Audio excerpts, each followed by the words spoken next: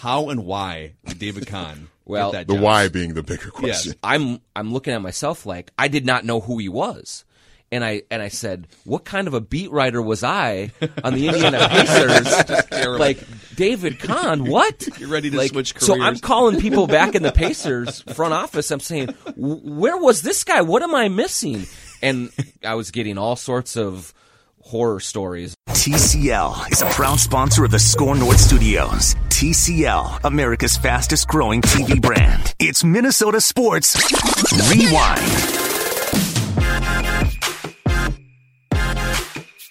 Bill Mackey here, along with Danny Cunningham and Manny Hill from Score North, and Jon Krawczynski from The Athletic. And gentlemen, we have gathered here today to do a full retrospective breakdown of what was simultaneously one of the most, sadly, noteworthy games in Timberwolves franchise history, but also one of the most bizarro world games in Timberwolves franchise history, the Kevin Love 30-30 game. Look at this man. Somebody get on this guy. It's like the ball is gravitating to him. 18 rebounds, 16 points. Was it as bizarro world when it actually happened as it was rewatching it? No doubt. Yes. I was there. You were now. That was before they moved the media seats to the corner, right? Were you sitting courtside? No, I was in the corner. Okay. For that. Yep. So it was, but it was literally the kind of game that totally sneaks up on you. You know, it was. I think it was a Friday night, and it was Knicks Wolves. Nobody was really excited about it. It wasn't on TV locally. It wasn't right? on TV locally, which was the most amazing thing because, especially during this time. Like the Timberwolves marketers and all, they are trying whatever they can do to generate any kind of interest in this team and swinging and missing. And then they finally have this history-making performance and nobody who wasn't at the game locally saw it. It was just like you should have seen the ashen faces on like the business side as they walked out the door being like, I cannot believe we missed this opportunity. So just to set the scene, because this was November of 2010 now, which doesn't seem like that long ago, but and we're going to dive into every angle of this game and this era of Timberwolves basketball, but when you watch the game itself, it feels like it was maybe from the late 90s or something. But if you don't even account for some of the crazy names and players on the court, like Darko Milicic and Sebastian Telfair were in the starting lineup for the Wolves in this game. Kevin Love grabbed just a few facts from this game to set the scene. Kevin Love grabbed all 31 rebounds, almost all 31 rebounds between the second and third quarters. Right. So he went into halftime. I want to say with it was 7 minutes to go in the second quarter he scored. Yep. And he had 3 rebounds at that point in the game. And then he winds up with 27 rebounds with 10 minutes to go in the fourth quarter.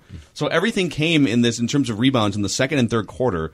The Wolves were down by 20 points at one point in the third quarter. They win the game by double digits.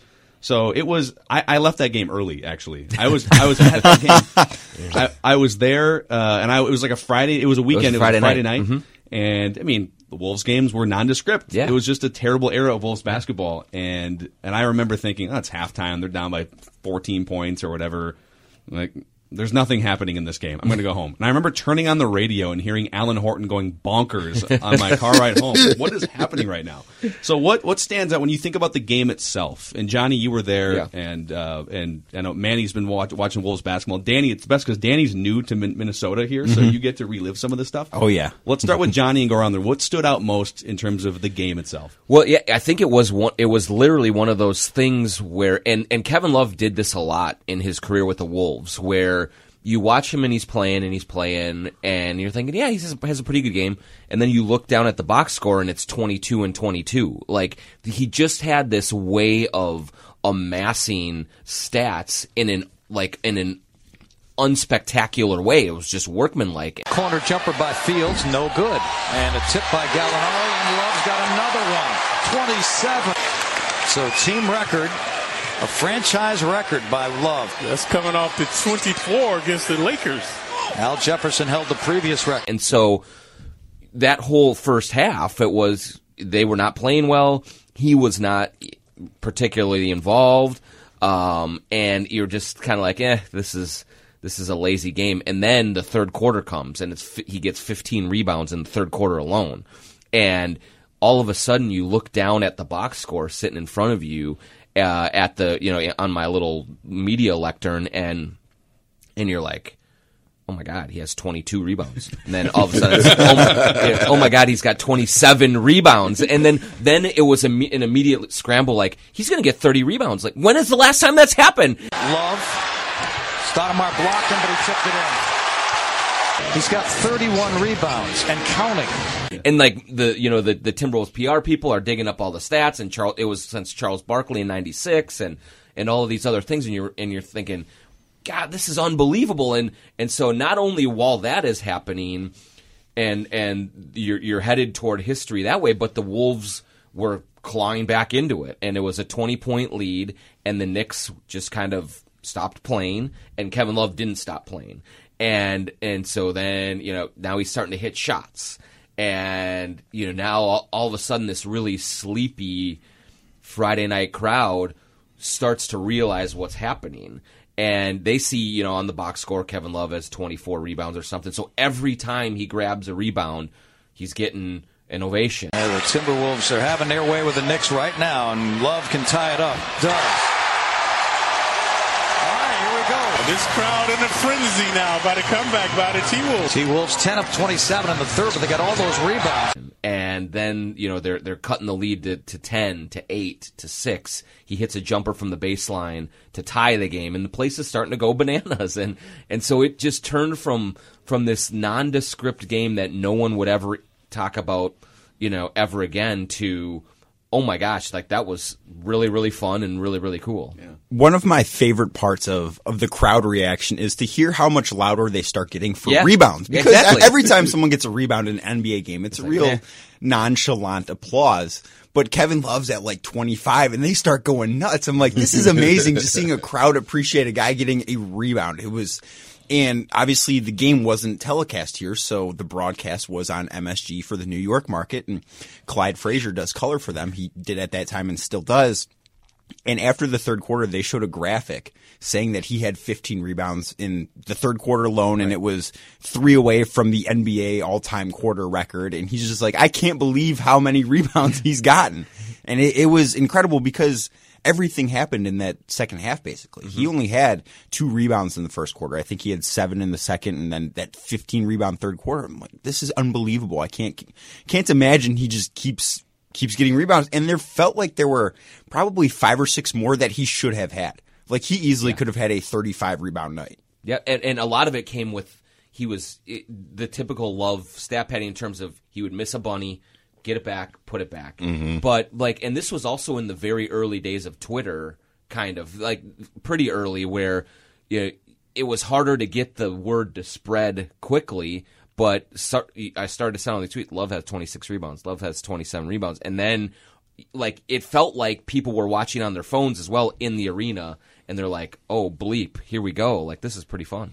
I just remember Kevin Love just not getting off to a very good start in this game. And you're watching him, he's missing all of these shots in the first quarter, and you're watching the game back now and seeing him, get off to that slow start, and you're thinking, this is amazing how he could get off to this bad start and still end up with 31 points and 31 rebounds in a game. And another couple of things that stood out to me was Anthony Tolliver was on the Timberwolves at the time. Yes, he was. And it stood out to me because there were 3 players on the Wolves that I noticed watching that game, 3 players on the Wolves at that time that had 2 different stints with the Wolves.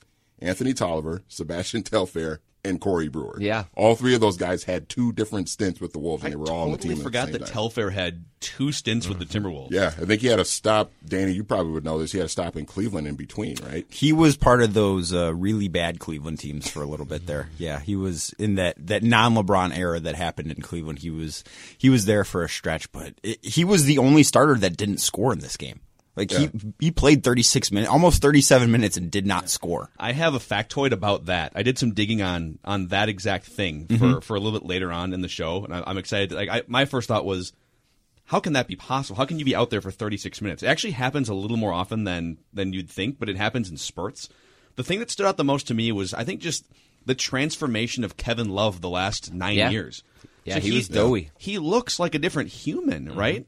So if you go if you're near a mobile device or something, just Google Kevin Love 30 and 30 game and just look at what he looks like in that game compared to what he looks like now as this sort of, he was like a male model. Yeah, now, Banana right? Republic model. In this game, he does not look like someone that Banana Republic wants designing suits for. No, this was, back then he was the doughy everyman. Like, that's what, like, Wolves fans really loved about him, was he was just this kind of guy who, not chiseled, definitely a few extra pounds on him, had this old man game. Like, he didn't play above the rim. You know, he knocked down threes and he grabbed rebounds, but he was also at that point like super gregarious, and he was going out to street corners in Uptown and handing out free Timberwolves stuff. He was really engaging with the public, and then you get to the David Kahn contract stuff, and he sort of turned into this sullen guy,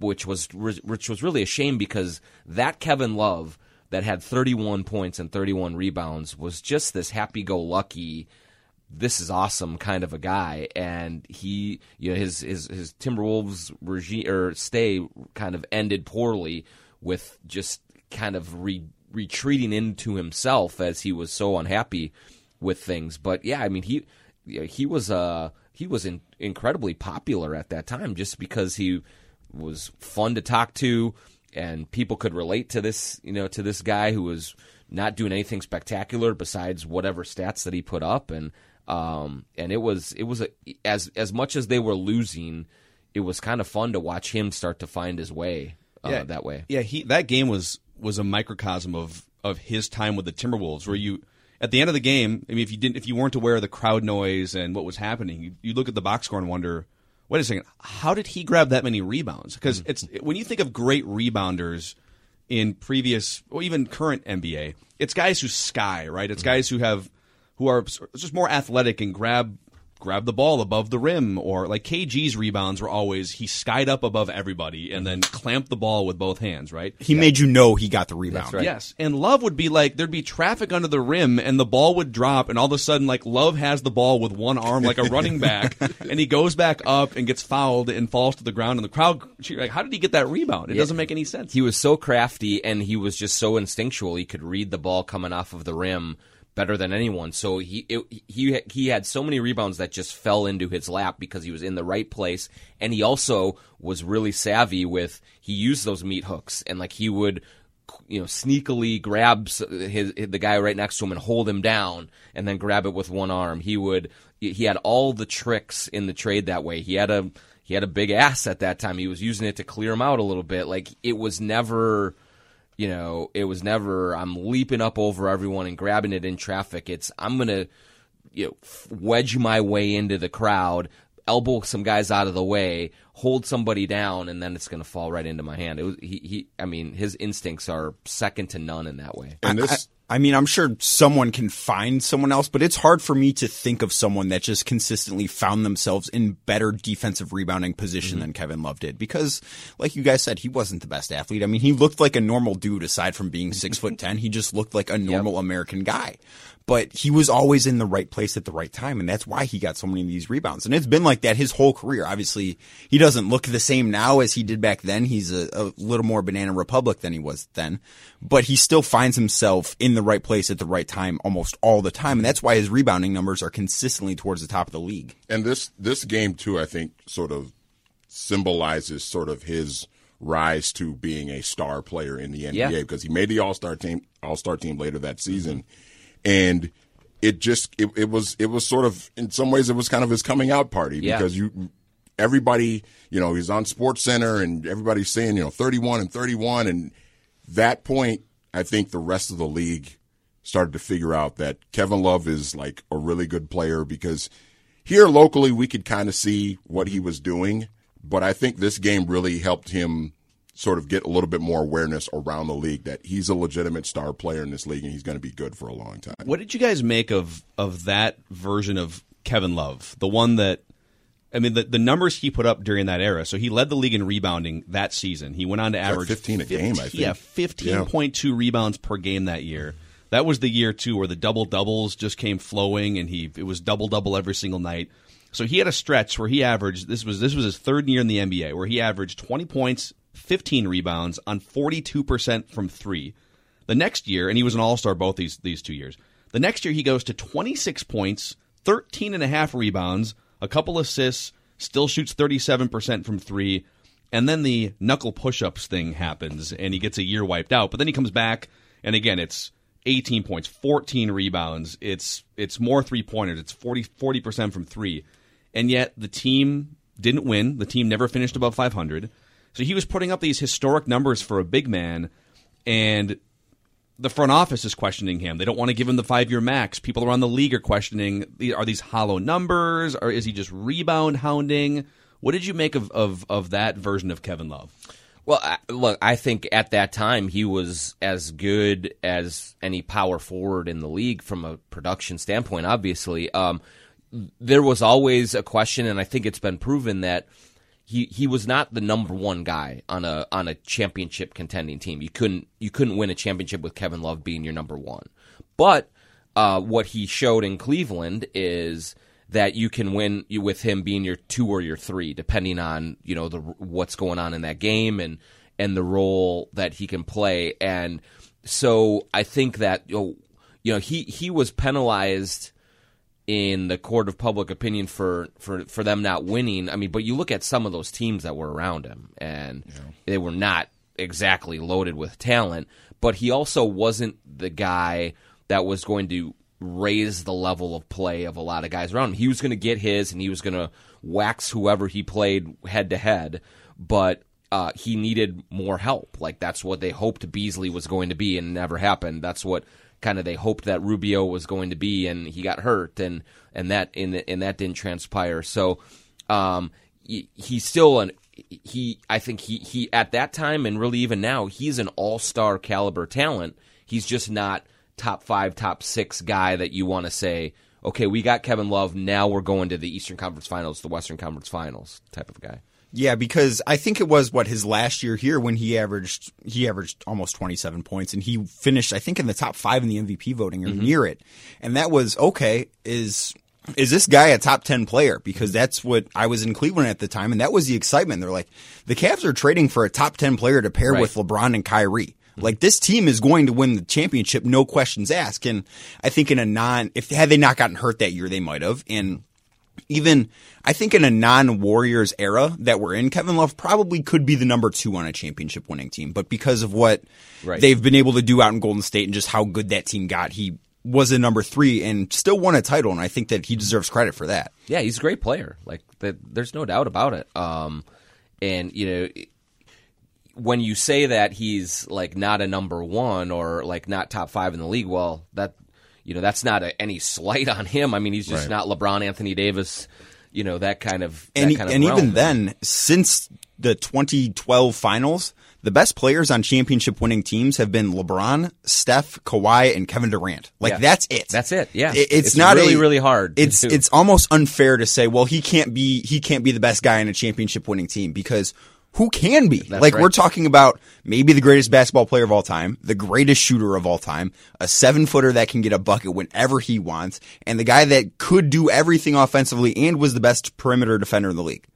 That's the criteria. No doubt. Yeah, it's a very hard bar to climb. I also wonder, too, when you look back at the David Kahn era. Yes, let's go into the David Kahn era, please. Well, let's dive into this. The totality of just bad trades, bad signings, bad draft picks.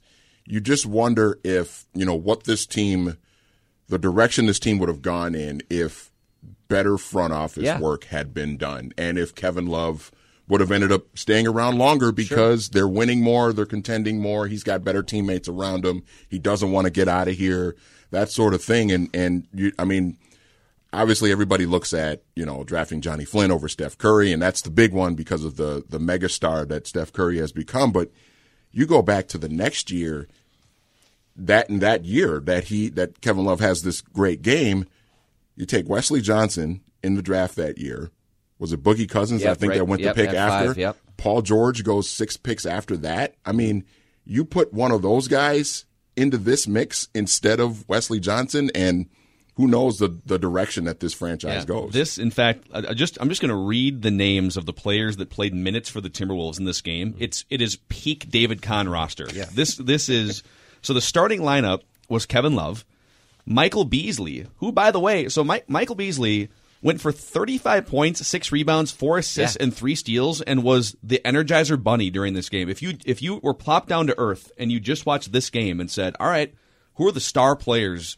Are there any star players in the league that are playing in this game? You'd say, well, Kevin Love, workmanlike, but the real star on the court is Michael Beasley. Yeah. And Beasley had 42 the game before against the Kings. Mm-hmm. The 35 wasn't even his season high. He scored 42 2 nights before. That was like the heart of the Michael Beasley might be getting it sort of trend, because it was 42 and 35, and then there's a few more games where he had 28 and 30, and you were like, this guy is putting it all together. Here he is, like finally coming together and putting the problems behind him, and he's using all this talent. And then he really, really severely sprained his ankle and went right into the crapper. Like it was, but there, I right at that, in that probably 2-week period of Timberwolves history, there was an actual hope that Beasley and Love, here it goes, and they're ready to happen. And then it just, bad luck, and then of course, bad everything. I mean, and not just, we'll get into more of the players, but also Kurt Rambis. Like that was a terrible hire. There was a shot. The MSG production crew showed a shot of the bench, and it was Kurt Rambis sitting right next to Bill Laimbeer, and thinking like, okay, and that says so much. That assistant coaching staff was terrible as well. I mean, JB Bickerstaff was like a really young kind of player development guy, assistant. And Wasn't he was Reggie by far Theus Reggie Theus, Dave Wohl, and JB was by far the most the most skilled coach on that team, and it wasn't even close. It was just a brutal staff. So the rest of the starting lineup for the Wolves, so Beasley and Love, and then you had Wes Johnson, Sebastian Telfair, Darko Milicic, the starting center. Off the bench, you had Corey Brewer. This is the first benchmark. We're going to have a few benchmarks to sprinkle in throughout this episode. Benchmark number 1, the wow, I can't remember that guy existed category. Sundiata Gaines played 11 minutes for the Timberwolves in this game and went 0 for 4 from the field with 2 turnovers.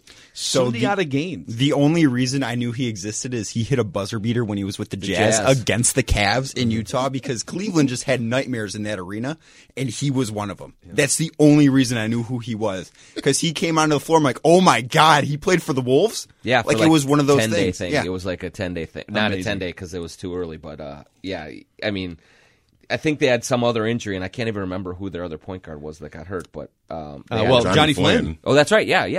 Johnny Flynn. A couple shots of Johnny Flynn sitting behind the bench in a suit, which is what his basketball card will be remembered for. Anthony Tolliver, Kosta Koufos, Nikola Pekovic. This is a rookie Nikola Pekovic, and then Lazar Hayward. Wasn't he a second-round pick at one point? Late first round. First rounder. First round, yep. And a space cadet. Like, I mean, Lazar, I loved him. He was a super nice guy, but man, some of the things that he said and some of his philosophies on life were totally out there. Did he think the earth was flat too? Did he it was along those lines. It was along those lines. Like it was pretty amazing. This is the most rhetorical question of all time. But if you have inside information on this, Johnny, this would be a great place to share it. How did David Kahn get that job? How and why did David Kahn get that job? The why being the bigger question. Yes. So, I mean, there's a whole. I mean, this could be its own show, but like. When they went into searching for a new GM to run the show, they first of all, Glenn Taylor was having some health issues at the time, and so he really empowered Rob Moore to kind of go through the search and conduct the search. And Rob did not belong in that kind of a position of authority, so that is on Glenn first and foremost. But there was I was talking to people who did interview for the job at the time, and there was a personality test that they had to take. There was all of these hoops and things that they had to jump through. And like one of the guys who they must have scrapped that before the Tom Thibodeau hire. Yes, one of the guys who interviewed for the job was brought up to do the interview for the job was Dennis Lindsey, who is now the GM of the Jazz, who is a phenomenal GM. And Rob Moore asked him to take this personality test, and he said, "No, I'm not going to take this personality test," and he left. And so this was the kind of process that was playing out, and David Kahn was an opportunist and kind of, I think, could sense.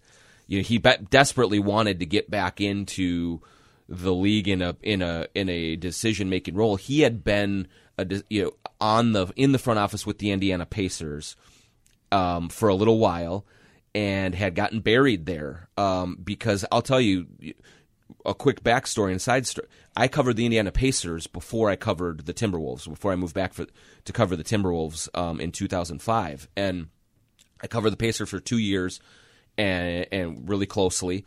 And so now flash forward to when they're doing this search, David Kahn's name comes up, and former Indiana Pacers GM, and the Wolves are quietly trying to put out while this is playing out, like, hey, he was Donnie Walsh's right hand man, and I'm looking at myself like I did not know who he was, and I said, what kind of a beat writer was I on the Indiana Pacers? Like David Kahn, what? You're ready to switch careers. So I'm calling people back in the Pacers front office. I'm saying, where was this guy? What am I missing? And I was getting all sorts of horror stories about. Trust me, you weren't missing anything, because he was initially involved in decision making there, but then it was so clear that he was unliked and just in over his head that they essentially put him on constructing the Conseco Fieldhouse, the new basketball arena there for the Pacers, to give him something to do to stay away from everything else that was going on there, stay out of the basketball operations. And I feel like that's kind of what the Twins did with Bill Smith. Now, Bill Smith was not nearly as in the doghouse as David Kahn, but that's kind of what they did with Bill Smith. Like, we're not going to let him go, but let's just work on blueprints for Fort Myers. Exactly. Right? And so that arena, when the arena got finished, there was nothing else for David Kahn to do, and he kind of was just put in mothballs and like, hey, your desk is actually in storage room B. Like, go get your swing line stapler. Yeah, exactly. So, anyways, so I'm getting all this information about David Kahn, and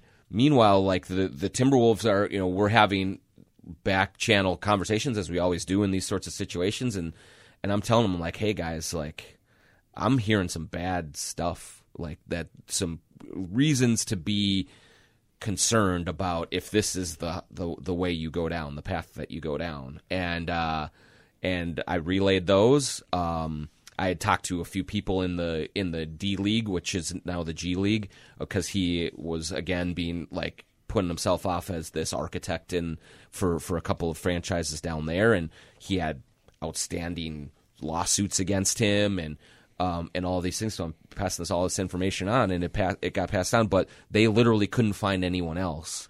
And like Bill Simmons was remember that? Like, Bill he put Simmons in this, was, like, hire me. Like, yes. In retrospect, now that we look back 10 years later, would you rather have had Bill Simmons as your GM or David Kahn? Very I think Bill Simmons is the answer. It's a great point. But Bill Simmons just would have traded Kevin Love to Boston. But that's how it all played out. And so then, but Rob Moore and David Kahn kind of, charmed and got his way in with that. And I'll still like. I still remember the opening, the AP story for David Kahn is hired off of the opening press conference. That's supposed to be kind of all good feelings, that everyone's always optimistic. I had a D League, not a business owner who worked with a D League team that David Kahn ran in Texas, quoted in the story saying, I wouldn't trust David Kahn as far as I could throw him. Wow. And then, so that kind of just set up an ominous, kind of beginning for where this thing could go, and that's how it happened. And Glenn was not really overseeing it at the time because he was dealing with some of his own issues, and it didn't work out well. Now, what was the connection to Portland with David Kahn? Was he like a sports writer in Portland? He was a sports writer in Portland. That's how he knew Rick Adelman, yep, right? He was a sports writer in Portland. Kind of had like a Sid Hartman like notes column, so it wasn't like he was just like this flowery prose or anything like that. He Are you saying Sid Hartman doesn't have flowery prose? not necessarily. Line, Johnny Krawczynski, Sid Hartman. So he was a notes columnist there, and he also had tried to get Portland an expansion baseball team. So he was kind of involved in a few things there that didn't work out. But I think that is part of the connection that got him connected with Rick Adelman. Yeah. Wow. What an era, man. I mean, that's just there's a book to be written at some point, and I hope that you're the one to write it. Maybe you're already done with it, and you're just playing your cards close to the vest. I have a Where Are They Now on David Kahn for you guys. And Johnny, you guys probably all know this, but for the audience, so this is from some random article I put. This news was announced about 8 months ago. Former NBA Timberwolves president of operations David Kahn is the president of newly formed professional basketball team Paris Basketball. The team will compete in France's second-tier Pro B division next season.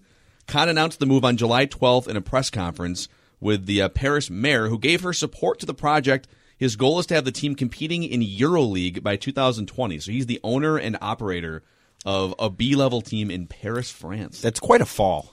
From running an NBA team to owning a B-level team in France. I'm actually surprised that he's even there. Allowed to be in basketball? I mean, he's tried. He has made many efforts to get back into the NBA.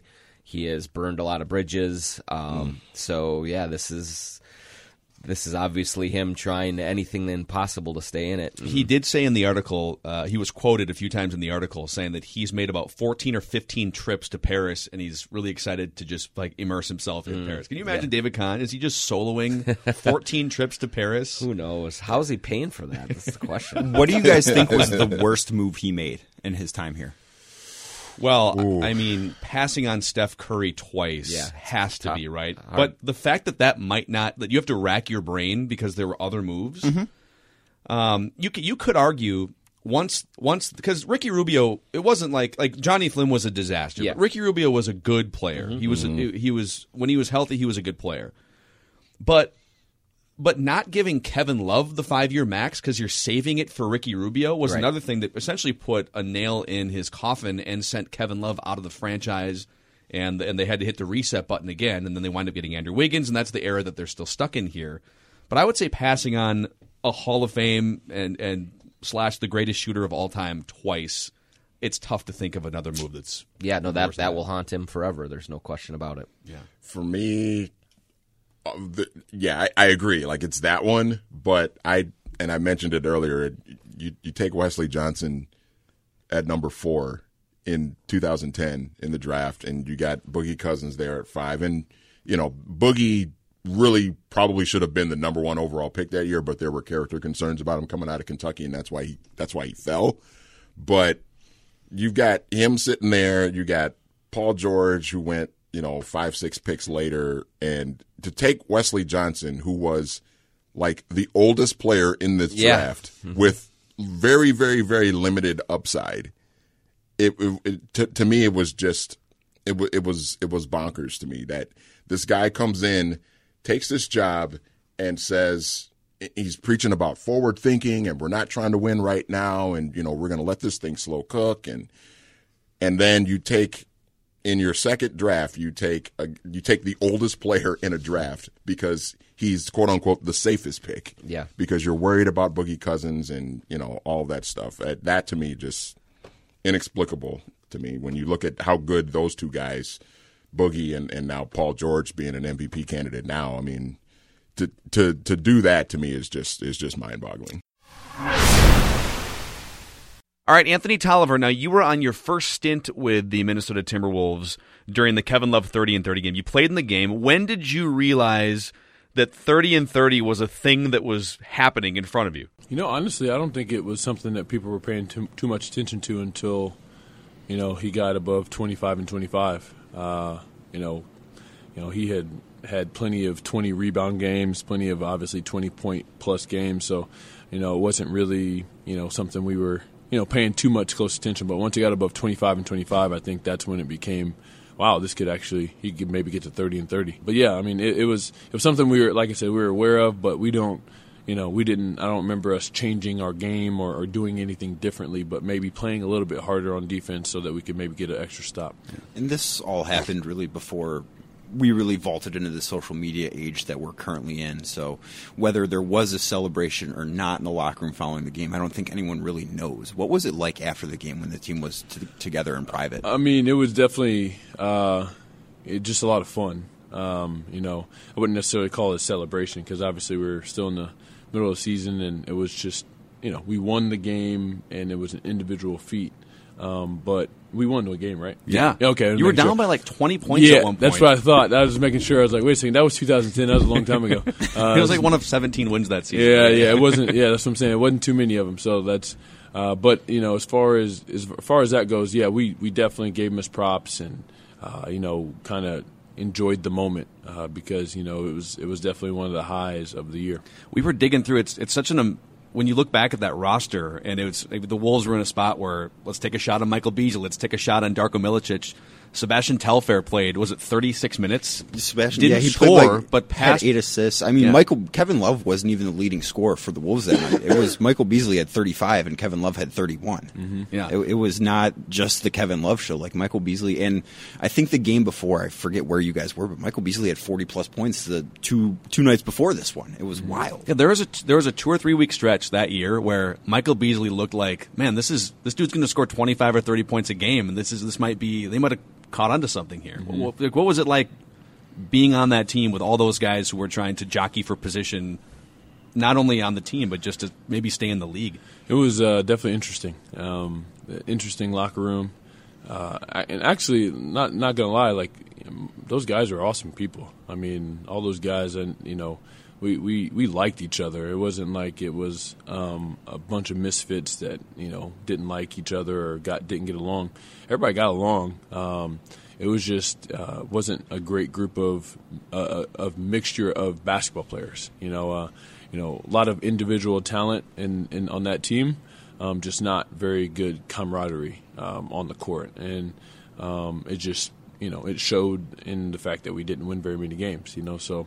I know we battled with injuries and different stuff. I mean, that's every team pretty much every year, right? So you can't really use that as an excuse. It's going to happen. So, but for us, it was more so, a lot of guys, like you said, kind of trying to maybe as their second or third chance to try and prove themselves, and I think it became a little bit too selfish of an environment, and everybody was trying to like you said, jockey for position, so it ended up taking away from the team aspect. By the way, we watched I think it was only available with the Knicks feed because it was not telecast. The game was not broadcast in Minnesota. Fox Sports North just didn't have the game. I don't know what the issue was, but it was only on the Madison Square Garden channel in New York. So that's what we went back and rewatched, and I forget who was doing play-by-play, but Clyde Frazier did color. He didn't get the memo that you had worked on your 3-point shot over the offseason. Mm-hmm. It's like as you're pulling up for a 3-pointer from the left wing, I think he made a comment like, "Oh, Anthony Tolliver, man, not much of a 3-point shooter." There you go. He thinks he's a 3-point shooter now, huh? Right. Tolliver, not a good perimeter shooter. On cue. I knew he would do that. But the Knicks would live with him making threes. And I think you shot like 40% from 3 that year. So, but that one comment was hilarious. I remember that. Really? I'm dead serious. I still remember. That's actually one of the people who stick out in my mind. I always think about stuff like that. Like, it's just funny. Like, he obviously didn't do his homework because that's literally what I started doing at that point in my career. I was shooting a lot of threes, and it's just funny. I take it. I didn't take it as a slight. I just thought I was like, that's funny. He didn't do his research. and that wasn't the only thing that he kind of said that he might regret. Like, he was also kind of talking crap on the Phil Jackson triangle system, and because that's kind of something that was going on here at the time. And then 2 years later, the Knicks hire Phil Jackson. Right. So it wasn't the only regrettable thing that he said that night on the broadcast. It was really funny. Yeah, it's There's some interesting people around the league, put it that way, I guess. Where does that game rank in most memorable games you've been a part of, either pro or otherwise? Definitely top 5. As far as just individual performances, it's up there. I've never really thought back and put them in order, but a couple I can think of is, it's actually funny because 3 of them involve the Wolves. So Derrick Rose 50 in that? Derrick Rose 50, yeah, for sure. Actually, 4 of those involve the Wolves, so either on the Wolves or against the Wolves. So Derrick Rose 50, Kevin Love 30-30, Tony Parker 55 here. That's right. Yes. Wow. I was on that team against the Wolves, and I scored my career high 34 against the Wolves back in – again, whenever I was with the Warriors.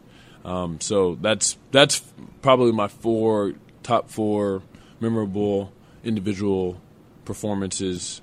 Was that 34? Was that like a revenge game in your mind going in? Did you say No, so that was before I played for the Wolves. Okay. Yeah, so that was actually probably a big reason why they signed me.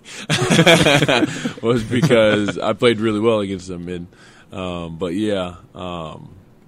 those probably my top 4 most memorable performances, and then maybe like another one in the top 5. In the top 5 would be either Carmelo's 60-point game against us when I was with Charlotte, or LeBron's 60-plus point game against us when I was with Charlotte. So both those would probably tie, because that's a little bit more personal. Yeah, that's quite a list. Both of those guys scored, some of those points on me. Not a lot of them, but some of them. Some other things from just going back to the game itself. The Knicks broadcast team had some amazing, just like little things that. So one of the comments that Frazier made was about how Phil Jackson assistants have never had success with the triangle. Essentially saying that, like, Phil Jackson, when him or his assistants haven't had Michael Jordan or Kobe Bryant, the triangle's a joke. Yeah, triangle has only worked for Phil Jackson. None of his coaches, former coaches, have had success with the triangle. Gee, I wonder why. Yeah. Well, and like 2 years later, the Knicks give Phil Jackson $10 million a year to be their operator. That was amazing. That might have been my favorite one-liner that he had. He had a couple of really funny ones. Like, he talked about how that game was too fast-paced for his liking. I'm like, oh, wait 10 years, man. Yeah. And I'm like, this is amazing. Yeah. Also, something that kind of stood out to me, too, was Anthony Randolph, who eventually played for the Wolves, was on this Knicks team. And I noticed him out there. I was like, Anthony Randolph. Yeah. Really? Wow. Okay. Yep. Huh. That I still remember, because right before that game, Frank Isola, who I think everyone knows, was traveling with the Knicks at that time, and we were kind of sitting out on the court pregame, and Anthony Randolph was shooting, and I remember saying to Frank, I'm like, oh yeah, Anthony Randolph. I'm like, I'm surprised that he isn't doing a little more for you, because there were so many people that just really liked his potential as this new age, do everything kind of 3 stretch 4, whatever you want to call it. And Frank was the same. He's like, yeah, I know. He hasn't really panned out. They were really high on him, though, and it looked like he was going to fit in well. And that's the story of Anthony Randolph's life here and there and everywhere else that he's gone. In his Knicks career, he played 17 games and averaged 2.1 points a game. Yeah, and because he had before he came to the Knicks, he was with the Warriors and had like a couple of really big games. Mm-hmm. And then when he came here, he had 1 or 2 that were 22, 23-point games. You're like, oh, okay.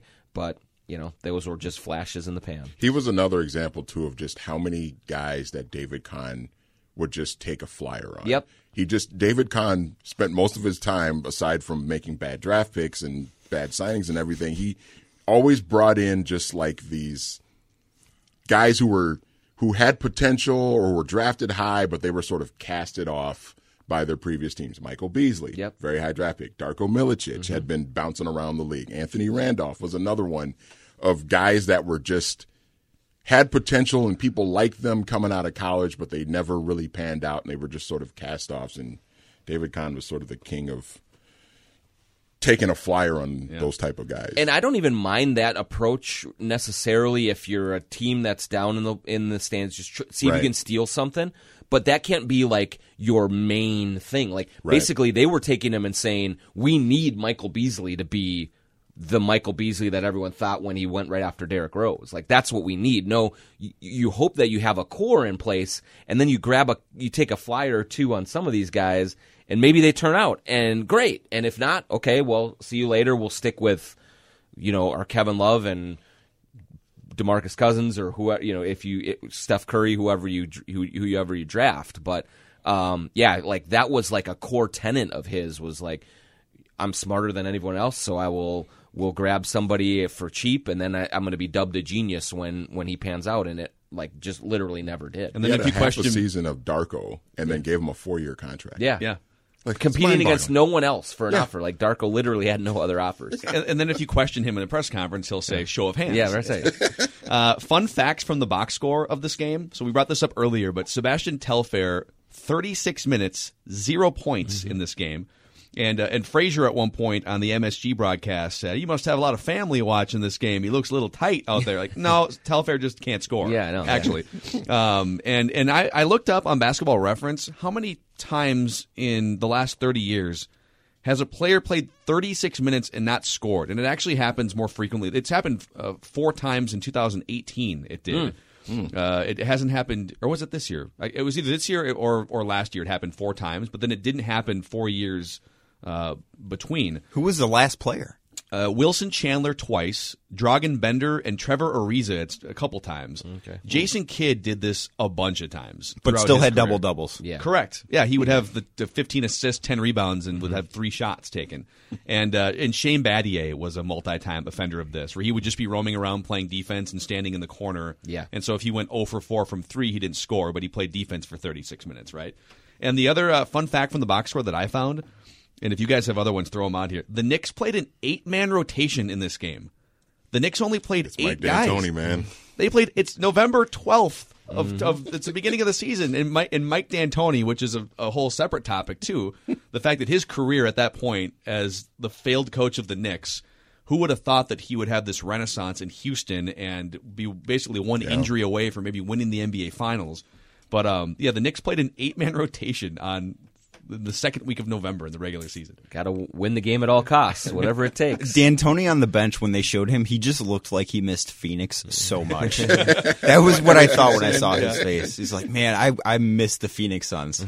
I need me some Q Rich, some who else was on that? Well, he had Amari Stoudemire. On that they signed Amari that summer leading into the season. And then later that year, they traded half their roster for Carmelo Anthony. That's right. Yeah. And then how about, did you guys, anything else on the box score that stood out to you guys? Well, we kind of are lamenting Wes Johnson, and rightfully so, but remember, like this was, I think, his box score, 15 points on 6 of 9 shooting, 3 blocks, 4 boards. Like, that was what you hoped you could always get from Wes Johnson. He had a good game. He looked good. His shot looked great. And I still remember watching him as a rookie down in Mankato when they were scrimmaging, and it just looked like he knew what he was doing in terms of the shot. I mean, form was nice, and he's this 6'7" guy. He looks the part so much, and so when you look at that, you said, man, like that's your formula here for success with this team. Beasley scoring a lot of points, Love doing the dirty work, and Wes Johnson just filling in and hitting those open jumpers, blocking a few shots, and obviously it didn't work out, but still in the league, still playing for New Orleans. Yes, I mean I think he's not a good shooter. He's really? One of those guys that when you just look at him, you say that's a basketball player. Yeah. You say that he looks the part, but then when he gets out there, I mean, he's just not it, and so I think he keeps tricking people into it. Now, he's also a super good guy, so you know that he's not going to rock the boat. You can bring him in at a low salary and see what you can get for him, but he's the ultimate eye test fool. Like, you look at him and you're thinking, man, he should be a heck of a lot better, and he just doesn't. Manny, you got the box score over there? Anything that stand out to you? Well, Costa Koufos getting 3 minutes in this game for the Wolves really kind of stand, because Costa was the guy that came over from Utah for Al Jeffery. I think it was Costa, and then what was it, 2 like protected first round picks or something like that from Utah for Al Jefferson, and Costa's bounced around the league a little bit, and he's, I think, if I'm not mistaken, he's still Sacramento. He's still in Sacramento, So it is kind of amazing when you look at some of these players. I mean, it was 8 some odd years ago, but you look at some of these players that are still in the league, hanging on. You look at Costa Koufos, you look at, Corey Brewer and Wesley Johnson, as we just talked about too, and Beasley's bounced around a little bit, but he's still hanging around the league too. So, that's kind of what stood out to me, is just looking up and down both of these rosters really, and seeing guys in the league that are still in the league now, and then also being reminded of players that are not in the league anymore, but like Landry Fields. I see Landry Fields like in the Knicks starting lineup. It's like, oh yeah, I remember Landry Fields. Those are 2 troubled franchises as you look at who they were playing. Last couple minutes here, one last benchmark for you guys. The how time flies things from this game that stood out to you, and the one, well, there's 2 I think that stand out to me. Just the willingness to take 20-foot jump shots. Yes. Both teams, especially the Wolves. That still kind of exists here. For the Wolves, yeah, it does. It's true. But just guys just pulling up, Sebastian Telfair just pulling up from 20 feet. That's not a play that should be run. Mm-hmm. But the other thing that stood out, I couldn't figure out watching the first 5 minutes of the game, why does this isn't that long ago. This looks so different. And it wasn't the pace as much. The pace was different. It was the fact that nobody was wearing the Under Armour leggings. I thought about that too. Like, they all just had shorts and legs. Yeah. And now everyone wears Under Armour leggings. I think Corey Brewer might have had leggings on, but he was the only one. Love had one sleeve on one of his knees. It looks like he just had an old man high sock on. Yeah. That's what it looked like. Yeah. It didn't look like he had a sleeve. It looked like he had the old man high sock, which really fit him at the time. No doubt. Absolutely. No, those are good points. I was just trying to think about that too. And I guess I kind of go back to how Love has sort of changed, not only from his physical appearance, but also sort of this transformation in his personality. I still remember talking to him after the game, and he was this young, excitable guy. And one of the quotes that was in my story that I wrote was, he said, I look at it and he's like, I kind of impressed myself. And he's like, and it wasn't like being like a ego-filled guy. He was like speaking. He's like, I'm just trying to be honest here. Like I look at that and I don't believe it. And so there was this sort of bright-eyed, youthful excitement and optimism about him then that has changed. And I still really like him as a person. He's done a lot of great things for mental health awareness in the league and things, but he has so much changed and morphed into a kind of serious-minded, sometimes sullen, but just not as open and gregarious. It's just it's amazing to see how much a person can change in 8 years. It's just a big transformation. Yeah. And I think the sports world and just social media, it feels like it's hard to you don't see many athletes who are on